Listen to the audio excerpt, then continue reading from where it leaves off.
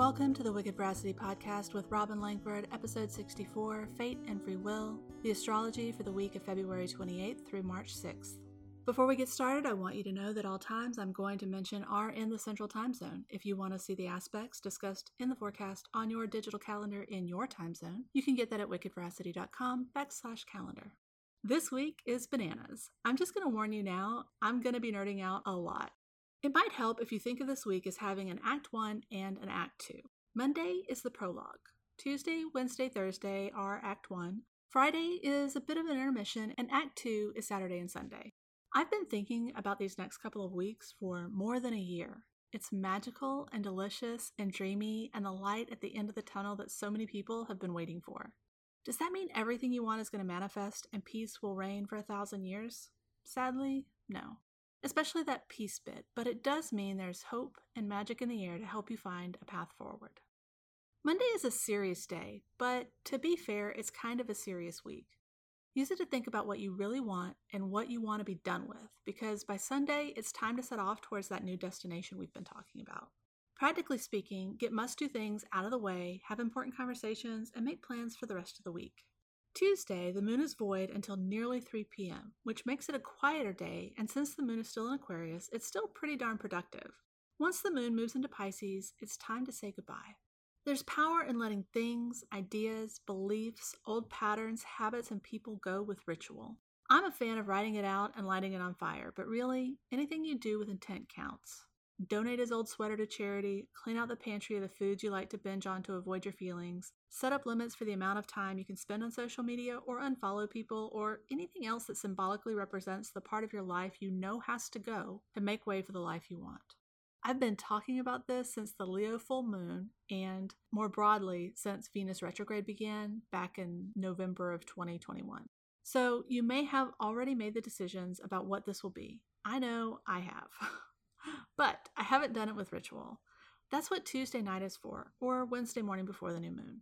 It doesn't have to be showy, and it doesn't have to include telling anyone else. Most magic is done in solitude. Most transformation happens when we are alone with our thoughts.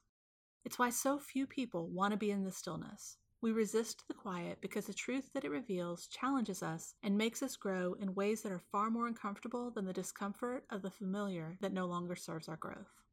Are you ready to really have your mind blown at the synchronicities of cycles and the nudges of the cosmos? All right. Venus went retrograde at 4:35 a.m. on December 19th at 26 degrees 29 minutes of Capricorn.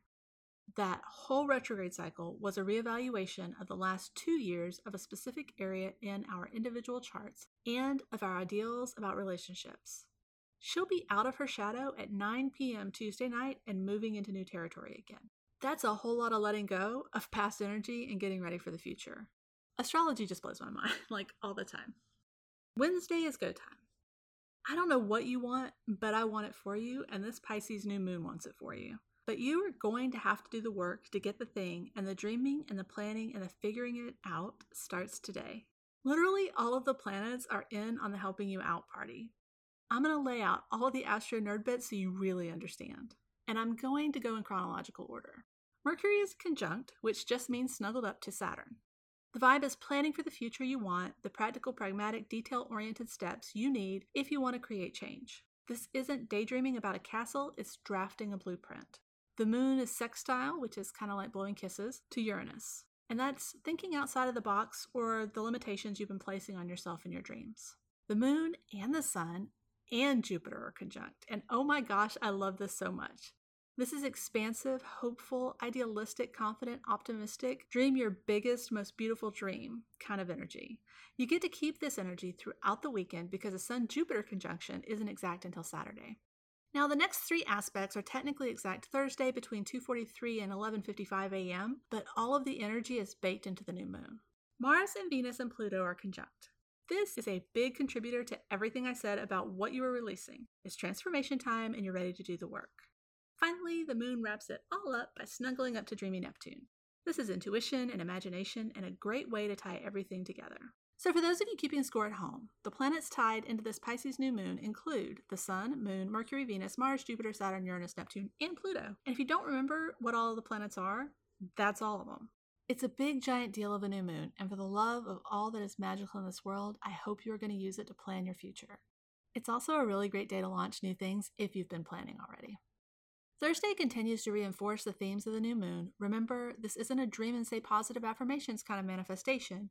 Schedule the things and make appointments to talk to the people. Friday, you get a little breather because, let's be honest, Tuesday, Wednesday, Thursday were a whole lot of butterflying and you might need to recover. Even if you decided your cocoon was cozy and you hid from the world, there were people in your life who were probably a little or a lot extra, and you may need to recover from them. Either way, Friday is a nice quiet day where the planets are all taking a little breather so you can catch up with work before Act 2. It's also a pretty great night to go do something fun. Saturday is so good. The Sun-Jupiter conjunction is exact at 8:06 a.m. and before dawn on Sunday, we have Mars and Venus moving out of Capricorn, and let's all just take a moment to do a little happy dance in anticipation of them getting away from Pluto and moving into Aquarius before they join at 1:12 a.m. Sunday morning.